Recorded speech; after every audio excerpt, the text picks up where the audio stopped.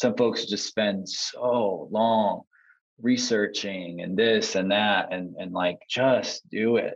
Come on. You know, if I would have waited around and did all this research of what's the perfect strategy for a new housing organization and how does that fit into the whole ecosystem, like, I don't know, I was like, let's just try to do like 10 houses to start, and like, let's just do it this way. And is it going to be perfect?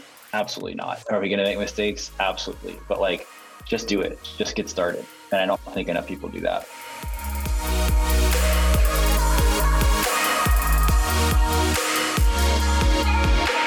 Well, hey, leader, and welcome to episode number 296 of the L3 Leadership Podcast, where we are obsessed with helping you grow to your maximum potential and to maximize the impact of your leadership. My name is Doug Smith, and I am your host, and in today's episode is brought to you by my friends at Beartongue Advisors. If you're new to the podcast, welcome. I'm so glad that you're here, and I hope that you'll enjoy our content and become a subscriber. And if you've been with us for a while, make sure that you're subscribed, and it would mean the world to me if you would leave us a rating and review on whatever app you listen to this through. That really does help us to grow our audience and reach more leaders, so thank you in advance for that. Well, in today's episode, you'll hear my conversation with Brett Hagler. If you're unfamiliar with Brett, let me just tell you a little bit about him. Brett is the CEO and co-founder of New Story, an innovative nonprofit founded in 2015 that pioneers solutions to end global homelessness. Brett's a Y Combinator alum, a 2016 Forbes 30 Under 30 entrepreneur, author, speaker, and cancer survivor. Fast Company recognized New Story as one of the world's most innovative companies in 2017, and in 2019 as a top 10 nonprofit. And Brett was named as one of the top 100 most intriguing entrepreneurs by Goldman Sachs in 2018. And in our conversation today, you'll hear Brett share the story of New Story. You'll hear him share about why he's so passionate about ending homelessness and what he's actually doing about it. And you'll learn the lessons that he's learned in leadership while scaling his nonprofit. But before we get into the episode, just a few announcements. This episode of the L3 Leadership Podcast is sponsored by Beartongue Advisors. The financial advisors at Beartongue Advisors help educate and empower clients to make informed financial decisions. You can find out how Beartongue Advisors can help you develop a customized financial plan for your financial future by visiting their website at beartongueadvisors.com. That's BERATUNG advisors.com. Securities and investment products and services offered through LPL Financial, member FINRA and SIPC.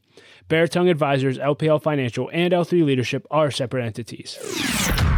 I also want to thank our sponsor, Henny Jewelers. They're a jeweler owned by my friend and mentor, John Henny. And my wife, Laura, and I got our engagement and wedding rings through Henny Jewelers, and we just loved our experience. Not only do they have great jewelry, but they also invest in people. In fact, they give every couple that comes in engaged a book to help them prepare for their marriage, and we just love that. So if you're in need of a good jeweler, check out hennyjewelers.com. And with all that being said, let's dive right into the episode. Here's my conversation with Brett Hagler. Well, Brett, thank you so much for being willing to do this interview. And why don't we just start off with you just telling us a little bit about who you are and what you do. Thanks, Doug. Yeah, it's great to be here with everybody. I lead an organization called New Story. Our mission is to pioneer solutions to end global homelessness. We've been at it for about 6 years now, and we try to work with families that are coming from inadequate housing, usually living just with tarp tents or piece together homes that they self-build themselves. And we come in and partner with them and try to design better housing. And that usually shows up in the form of a larger community with a couple hundred homes. And then we're also trying to, and in that we're designing the communities very intentionally with the family's input, and then also trying to bring a better process and an innovation to financing and how families think about getting access to financing and improving their creditworthiness, which they have not really had an opportunity for before. And then and also just on the architecture and the home design side of trying to lower cost of housing. So we work with a market that unfortunately there's about 1.6 billion people in the world that don't have adequate housing, and we focus our market on families making usually between like $3 to $10 a day is our market. So that's what we do. We work right now in Haiti, El Salvador, and Mexico. We're based in our team, we have an office in Mexico City, and we have a US team that's in San Francisco, Atlanta, and some remote folks. So that's a little bit of the high level on just the organization. Yeah. And, tell us a little bit about your story. We both share Yeah. the passion for ending homelessness for people, but, not Yeah. everyone shares that passion. It's kind of a unique space to be in. How did you develop a passion and vision for this? Honestly, it was the last thing I thought I'd be doing. I didn't grow up having any type of passion around homelessness or around any type of charity. And I think charity, when I say the word charity, I don't mean like the structural form of an organization as charity, but charity just from a biblical standpoint of just, I mean, wanting to love your neighbor and wanting to really put others before yourself. And so I didn't grow up going on mission trips. I was not really a person of faith growing up at all. It really all changed for me after college. When I was in high school and college, I was always, I think, a pretty ambitious guy, but it was ambition for a lot of the wrong reasons. And I call it the 3 Gs. And it wasn't gratitude, God, and generosity. It was girls, gold, and glory. And that was what I was pursuing. And I wanted to be a tech entrepreneur so I could kind of make the most gold and have a lot of self-glory. And I started a for-profit startup right out of college. I went to Florida State University, so nowhere fancy, didn't have any type of accomplished resume at all before starting News Story. And that first startup taught me a lot about entrepreneurship. I was just fascinated by how you could start something from scratch and grow it and create and design something that would be better and different. And that first startup is actually when I made a total 180 in my life, and I became a follower of Jesus, and it just changed a lot of my values. What happened? I mean, I got to hear that story. So yeah, it's cool. What God did was he used something that I was basically idolizing, which was an older, not that old, but like probably in the prime of his career, a CEO and an investor that I looked up to so much and just wanted to be like one day. And I had no idea he was a believer. And I was trying to raise money from him, venture capital money for my first startup. And I ended up tracking him down, and it took probably like 6 months to get on his calendar. And I finally got on his calendar, and I showed up to the meeting, and I have all these like leadership questions written out. I want him to be an investor. I want him to be a mentor. I'm like, this is literally the guy I want to be like when I grow up. During that meeting, I started asking him questions about leadership, and he said he really subscribes to a philosophy of servant leadership. And at this point, I'm like 23 years old. I'm like, what does that mean? Like, I kind of heard that before. Like, come on, that's just like, what does that actually mean? Where does that come from? And he's like, well, since you asked, it actually comes from, who I believe to be probably the greatest philosopher and leader of all time. And he's like, Jesus. Like, oh, I didn't think about it that way. And then he goes on to share that his faith was just like the most important thing in his life, and it helped him. Not just what I was looking up to was his career and his prominence there, but most importantly, as a husband, as a father, as a friend, as a man of integrity, and just how he treated me. And so that was just kind of the spark that just really changed my mindset, because it was so counter to what I had falsely conditioned my mind to think, that faith was all about rules. You can't be ambitious. You can't be adventurous. You can't have fun. You can't do a lot of things. There's so much judgment. Like, it just wasn't that attractive to me from some of the ways that I was exposed to it growing up. And then this gentleman just like completely shattered all of those objections that I had, and that opened my mind. And then, about 9 months after that, I went all in, made a total 180, total change. And that was about 8 years ago. So yeah, with that change, with the first startup, we wanted to start giving back a little bit of the money we were making, which was not much at all, to charities, because I wanted to start being compassionate and generous, because that's something that Jesus talks about quite a bit. And one of those charities was out of New York, a charity that I'm sure most of the listeners know, Charity Water.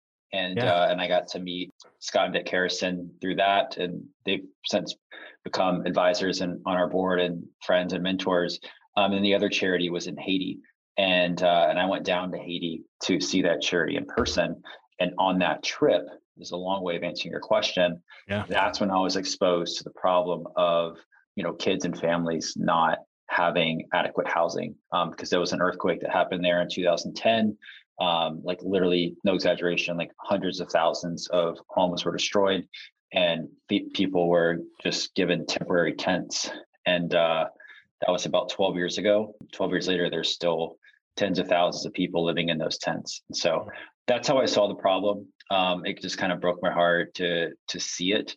And then there's a heart piece of it, and there was just like the head piece as well, and the intellectual piece, which I'm sure, given your passion on this topic, it's like, man, if you don't have the freaking Maslow's hierarchy, life basic human needs, it doesn't matter how creative you are, how intelligent you are, it's just like first principles is when you can't sleep at night, like good luck trying to stay in school. And how do you get a microloan when you're living in a place that isn't secure, isn't safe, and if there's a storm that comes, like it's a disaster, and it's just that all clicked for me of like, whoa, this is such a foundational problem that, as you know, it's an insanely challenging and expensive and complex problem. Yes. But it's one that can help with so many other parts of people's lives if you can get at creating a solution for it. So that's how I came about the problem. And we started in the summer of 2015,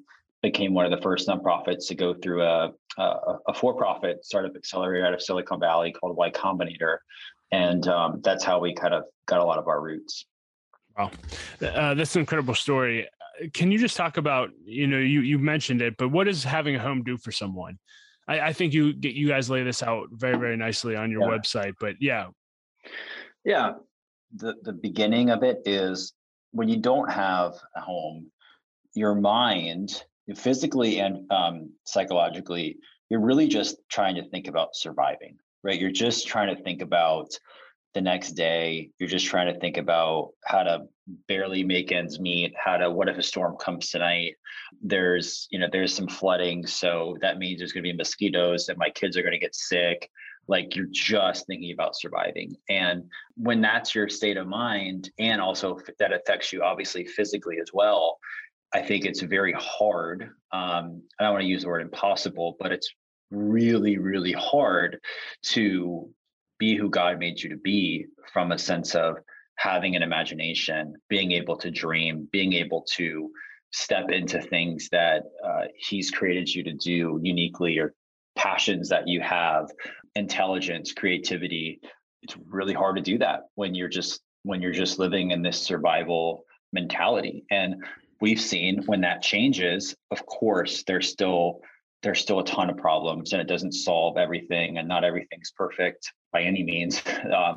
But it allows you to, I think, become more of, it kind of sounds cliche, but I think it does give you a chance to become more of who God made you to be, because you get to hopefully live out more of your potential and more of what your mind is kind of telling you to do. Yeah, I agree 100%. We see the same thing here in America, here in Pittsburgh as well. Yeah, totally. Talk about the homes. I mean, this blows my mind how you guys actually create the homes, but how do you build them? What do they cost? And, how could people get involved with building these homes? Yeah, so our homes they range anywhere probably on the really high end. Really high end. Probably people's kitchens cost more than this, but the really high end would be around $12,000 for a multi-generational house that's built to last and built to withstand hurricanes and earthquakes and landslides. And then on the low end is as low as $6,000. Wow. So it just depends on where is it. We use all local labor and all local material, and we hire for-profit construction companies that we work with. So it just depends on the range, and size-wise, they're anywhere from 500 to almost 800 square feet. So we're how we build them. The design, we're agnostic with our design. Like everything from a really shiny, sexy example of 3D printing houses, which we've been able to do with our partner Icon. We just created the world's first 3D printed community down in Mexico, and it's cool and it's exciting. And like literally yesterday, it was on the cover of the New York Times business section, and that was a cool moment, of course, like for us. But like we do a lot of other methods, and what we care about is a low cost home that is high quality. And so there's different architecture methods that don't require any design. Any technology. It's just being thoughtful and creative with the design. So we're always looking for good designs if you want to send them our way. Yeah. And how do you identify the families? How do you identify who needs a home? How do you identify where you can build? I'm just curious what that process looks like. We've been at it for 6 years now, so we have a lot more learnings. Unfortunately, it's I think one of the largest total addressable markets, right? So you can kind of go anywhere and find somebody that is in need of adequate housing. We've tried to focus on certain regions to start. We try to focus on certain income levels and level of need of where families are coming from. And then now, ultimately, just having families really opt in to our process, which we've started to in the last couple of years, requiring families to pay for more of the house. Where in the very, very beginning, it didn't start out that way, and we've shifted more of our model to do that. So the families have to opt in to doing that, and then of course, just logistically, we have to be able to have the construction teams that can build at a higher volume now. Now we're talking about building thousands of homes a year, soon to be hopefully over 10,000 homes a year. So wow. There's a logistical pieces of finding the places that can do that. Yeah. Also, I'm in fundraising from a nonprofit perspective. You've adopted what I call the charity water model. I don't know that they were the first, but you have a model where 100% of the donations go to building homes. And that's because you have a segment of donors who actually pay for your development and admin costs, which is incredible.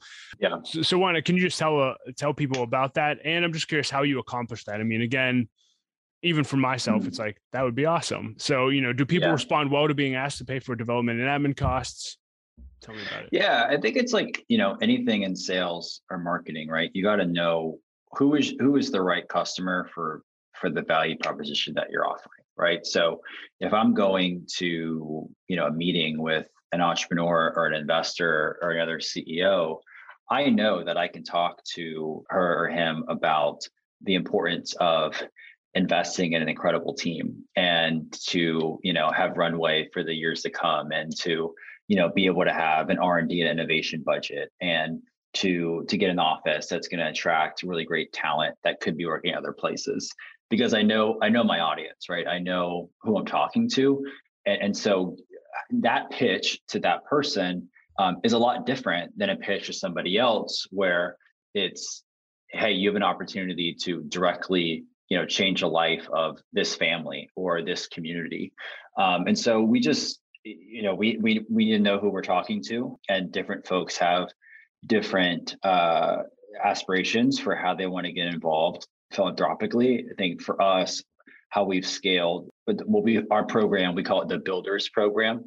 And now it's about almost 60 families, and they're all in 3-year commitments. And we have about a little above a 90% renewal rate. It's about $100,000 a year is the average commitment. So it's a good little engine we've got going now, but it's all about how are you positioning it and who are you talking to? And, if I'm gonna talk to, especially if it's a entrepreneur, an executive, or an investor, I'm going to say, invest in us just like how you would invest in a great startup. And what do? You're going to encourage them to hire excellent talent. You're going to encourage them to go take calculated risk. So why not do that with us? Because that's how we're ultimately going to get a more outsized impact, right? A more outsized result is by investing in some of these things that are on the operational expenses, but that's what leads to all of the output and the impact that we want to make. So the more amazing people I can get on this team, and I can recruit from other places and pay them well, I'm unashamed about that. I think it's like I just think that's a huge mistake that a lot of nonprofits make, is just is trying to really underpay people, because the end result is impact, right? Mm-hmm. The end result is how many families are you ultimately able to reach and impact, and I'm pretty obsessed with that. Talent and team is the way to do that. So kind of a long way of answering your question, but that's what's really worked for us. And I think the last thing is, like, when you have a conviction on something, which we do with that model, we're very unashamed about it. It's just like, this is how we roll. This is what we believe. And that attracts a lot of people that think the same way. And they're not hearing that from other nonprofits, because other nonprofits are trying to sound like a lot of other nonprofits. And we kind of share exactly what I just said.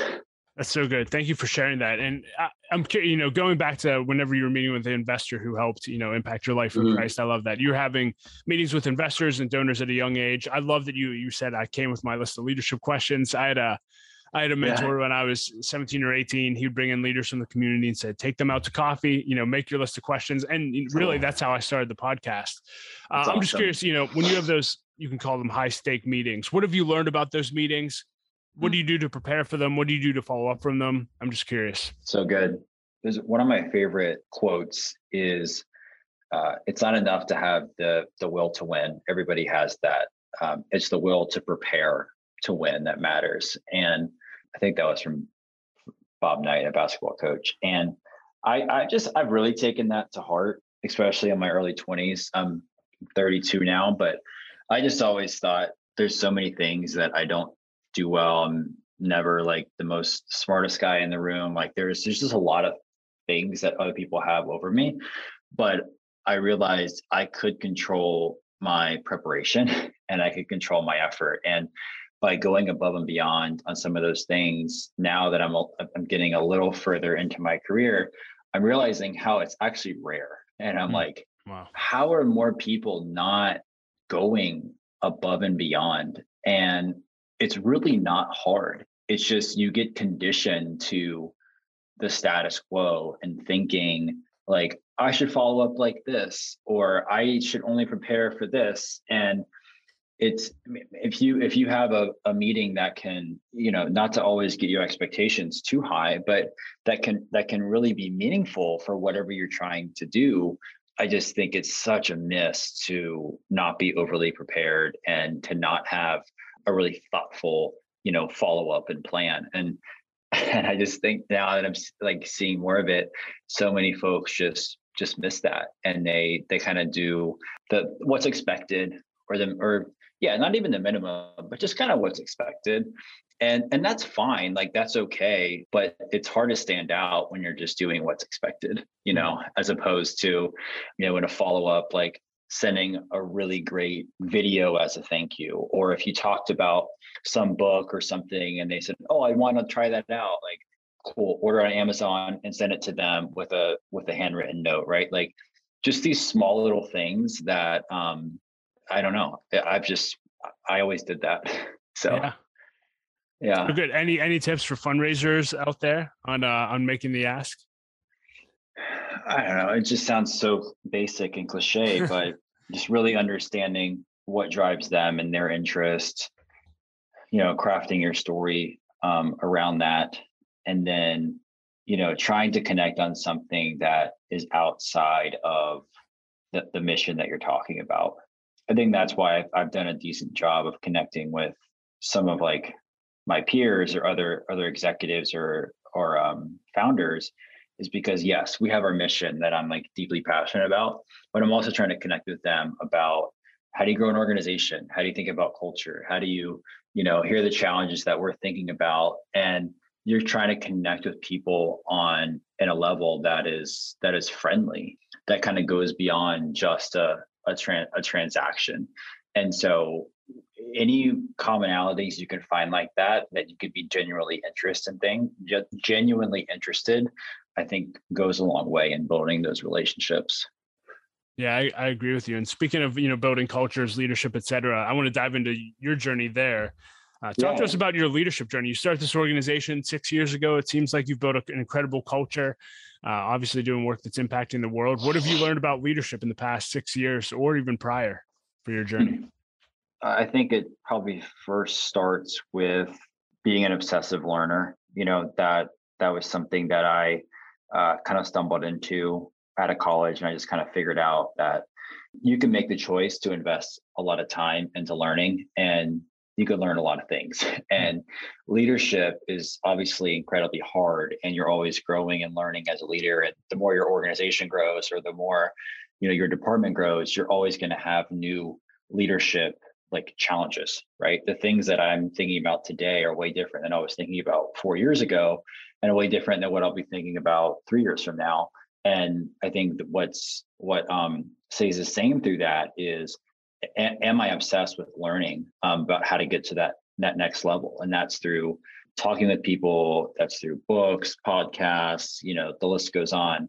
I think being a learning leader that is trying to be as rooted as possible in humility, I'd say it probably starts there. And as you probably know, Doug, by this podcast and so many of your friends, like it's hard to find a leader you admire that hasn't done that, that hasn't been just obsessed with the journey of learning. And it's pretty amazing how much you can learn if you're intentional about it, right? And I think as I've gone a little further into this journey, I can see how easy it is to be less intentional about it, right? Because you get off to a decent start, you've got some momentum, people are telling you that things are going well, and I can see how people start to drift a little bit in their hunger and their intentionality and really their obsession with learning, right? So that would probably be my first thing. And after that, I would say have really good people around you that you're learning from, and that you get to have conversations with and build relationships with. And how are they sharpening you? I think for me, and this example is just related to my journey, just by physically being in San Francisco and Silicon Valley during the kind of heyday from 2015 to 2020, I lived there, being surrounded by and my peers that were building these technology startups, like it just rubbed off on me. It rubbed off. I saw it. I saw standards they had. I saw things that they were doing that people other places said couldn't be done, or it's not done like that. And that seeped into how I thought about things. So I had that inspiration. And then of course, for me, as my faith being the most important thing to me, I also had great people that I was trying to learn from there. And I think you just see examples, and that hopefully seeps into your mind and kind of your operating system. Yeah. So, as being a lifelong learner as you are, you've been at the 6 months. How have you had to specifically grow within those 6 years? Or, you talked about how, hey, year 3, you look back and totally different set of issues and problems. Now you're looking back on, year 3 of the organization. How have you specifically grown, and what's been challenging for you?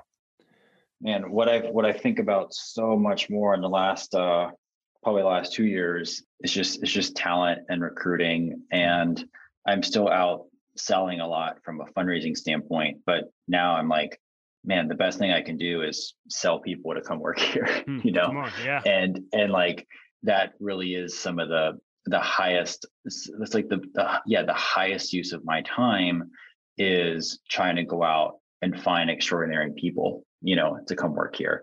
And that's definitely been a transition and a change. That's been something new, trying to figure out I think the dichotomy of, which has actually been quite hard, probably the last year for me, the dichotomy of creating a culture where you want a lot of feedback, you want people to really speak into things, you want everybody's opinion and advice, you want everybody to be heard, like genuinely, and all decisions can't be made by consensus and that way.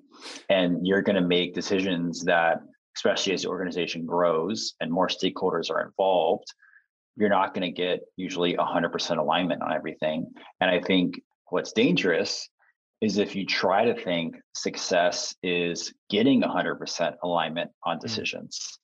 Because usually if you look back at a lot of the breakthrough decisions that companies have made, the breakthrough decisions are usually very controversial in the beginning, right? They're risky, they're controversial, they require maybe changing certain things that people don't want to change in the moment.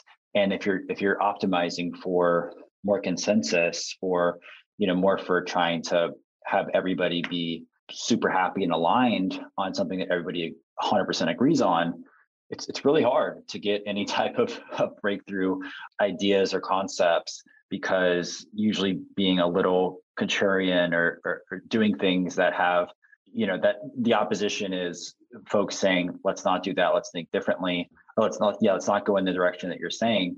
Those are usually the decisions that, end up having huge returns and breakthroughs. So kind of still going through that now, of you want to have a place that, which we do, that is incredibly inclusive and is taking in so much feedback and intel from our team and stakeholders, and you can't make decisions by consensus on everything.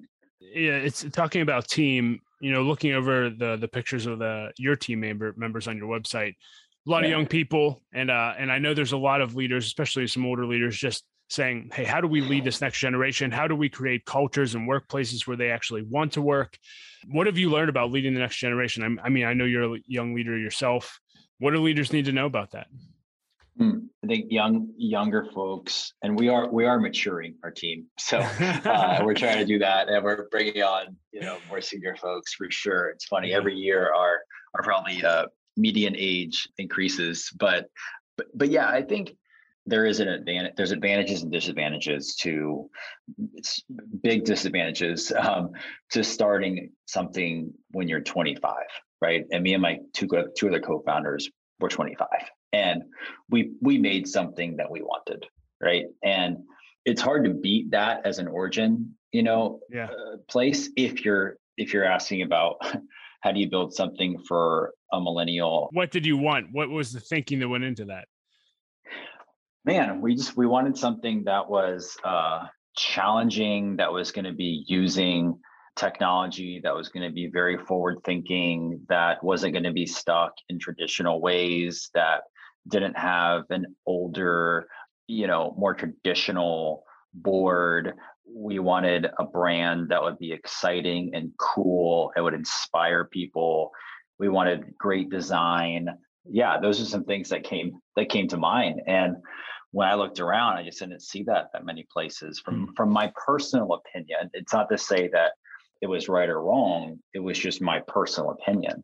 And so I think my advice to some folks listening, I would really try to find, some extraordinary young leaders and elevate their position at the organization and give them a lot of power and autonomy and pay them really well, and really encourage them to go out and attract and try to, the best of their ability, retain great talent. If you're not in the kind of millennial world, or now the Gen Z is coming, and we're trying to figure out how do we recruit a lot of those great folks right out of college, where they could be going and working at Snapchat or in crypto or all these other places that are very interesting and appealing.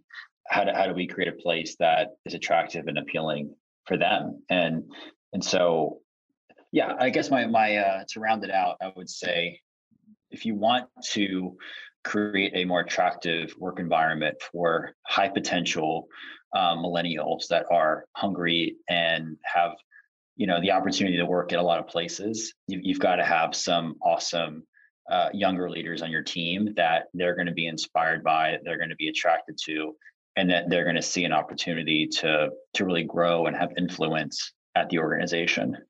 So good. Thank you for sharing. Before we go into the lightning round, I read on your bio, you're also a cancer survivor. I haven't heard a lot about that. Is that true? And then can you just talk to us about that journey and how that's, shaped who you are and what you do?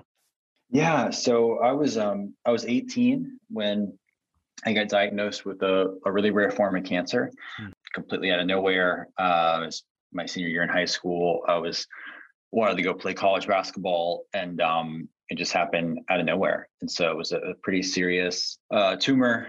I had about a third of a chance that I wasn't going to make it, and it turned out I was okay. I was fine. Had like a nearly perfect surgeries, and yeah, God just really, I got lucky and blessed me. Yeah, I think what it did was the main thing it taught me was that you're just, as much as we want to be in control, we're not in control. Hmm. And whether that's a disease hitting or, even worse, somebody, that is here today and is gone the next week, like we're not God and we're not in control. We never think it can happen to us until it happens, Yeah. and so I think that was a learning for me that there are going to be things that happen that I wasn't planning on, that I don't like, but I can't control that.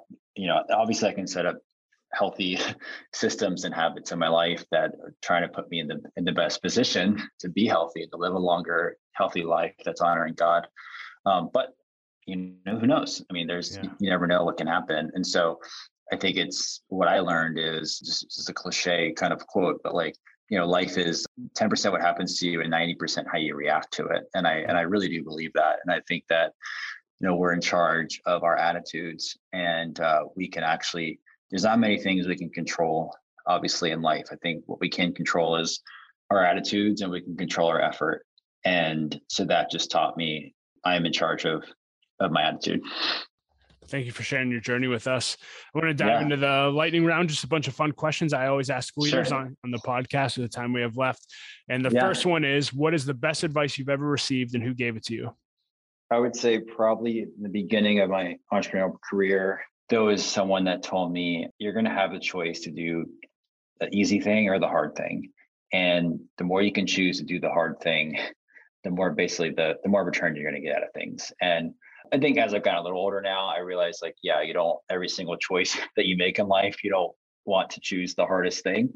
But just from philosophically, like if I wake up in the morning and I say I want to run 5 days a week, and it's like it'd be so much easier just to stay in bed. Well, then you ask the question like, what's easier, what's harder?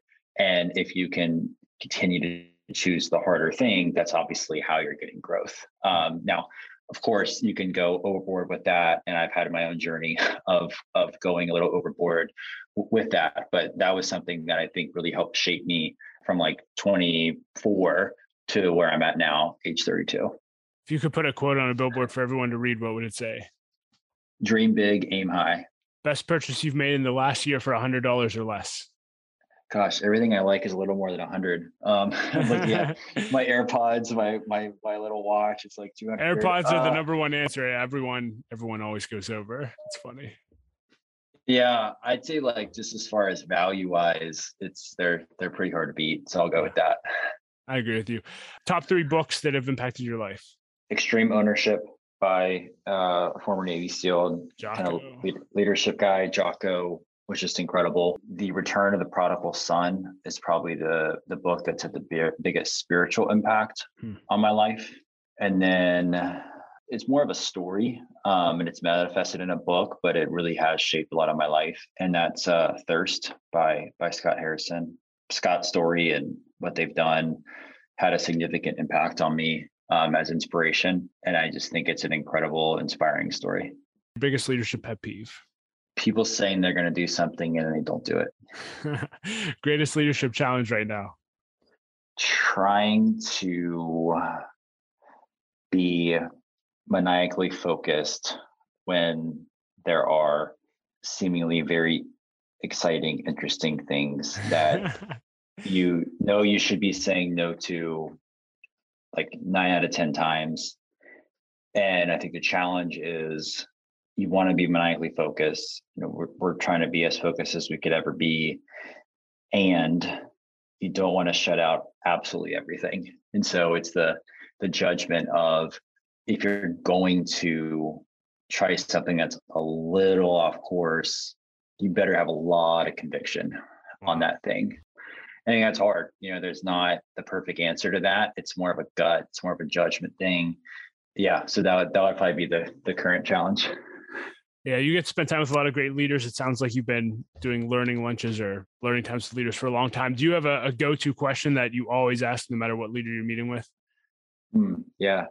It'll depend on what I'm kind of most focused on for my role. So if it's in, like right now, I'm thinking a lot about recruiting. So if that's like what's kind of at the top of my priority list for a season, then I would go pretty deep into asking them questions about how they recruited some of their best people, stories, and try to learn from those stories. I'm just curious, what's something that you've done that you think everyone else should do? Maybe something you've crossed off your bucket list, et cetera. Oh gosh, before even starting News Story, I tried to do some public speaking, and I started just speaking to very small youth groups. I think it was like 20 people, and I think that's something that really helps people, because at the time I didn't know I was going to start News Story. I didn't know that I would eventually be doing a lot of speaking, but that fear, which I was very fearful, and I was not confident, and it was so bad. If you watch like probably the first like 20 attempts, but just whatever that is, whether it's speaking or something else that you're pretty fearful of, but you could start. Man, this is not an exciting bucket list answer, but like if you could just start by saying what's a very low risk thing, like talking to a youth group, right, as an example, or like whatever that thing is, like what could you do that the stakes are pretty low, but it's giving you a chance to go out and learn a skill that you think will be valuable for you personally and professionally, and then just doing it. The first thing that actually came to mind when you said the billboard question, which I couldn't say because it's Nike's slogan, but it's just do it.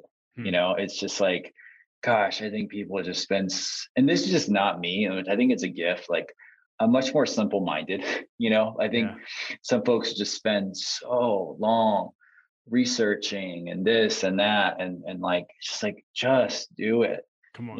If I would have waited around and did all this research of where's the perfect strategy for a new housing organization and how does that fit into the whole ecosystem, like, I don't know. I was like, let's just try to do like 10 houses to start, and like, let's just do it this way. And is it going to be perfect?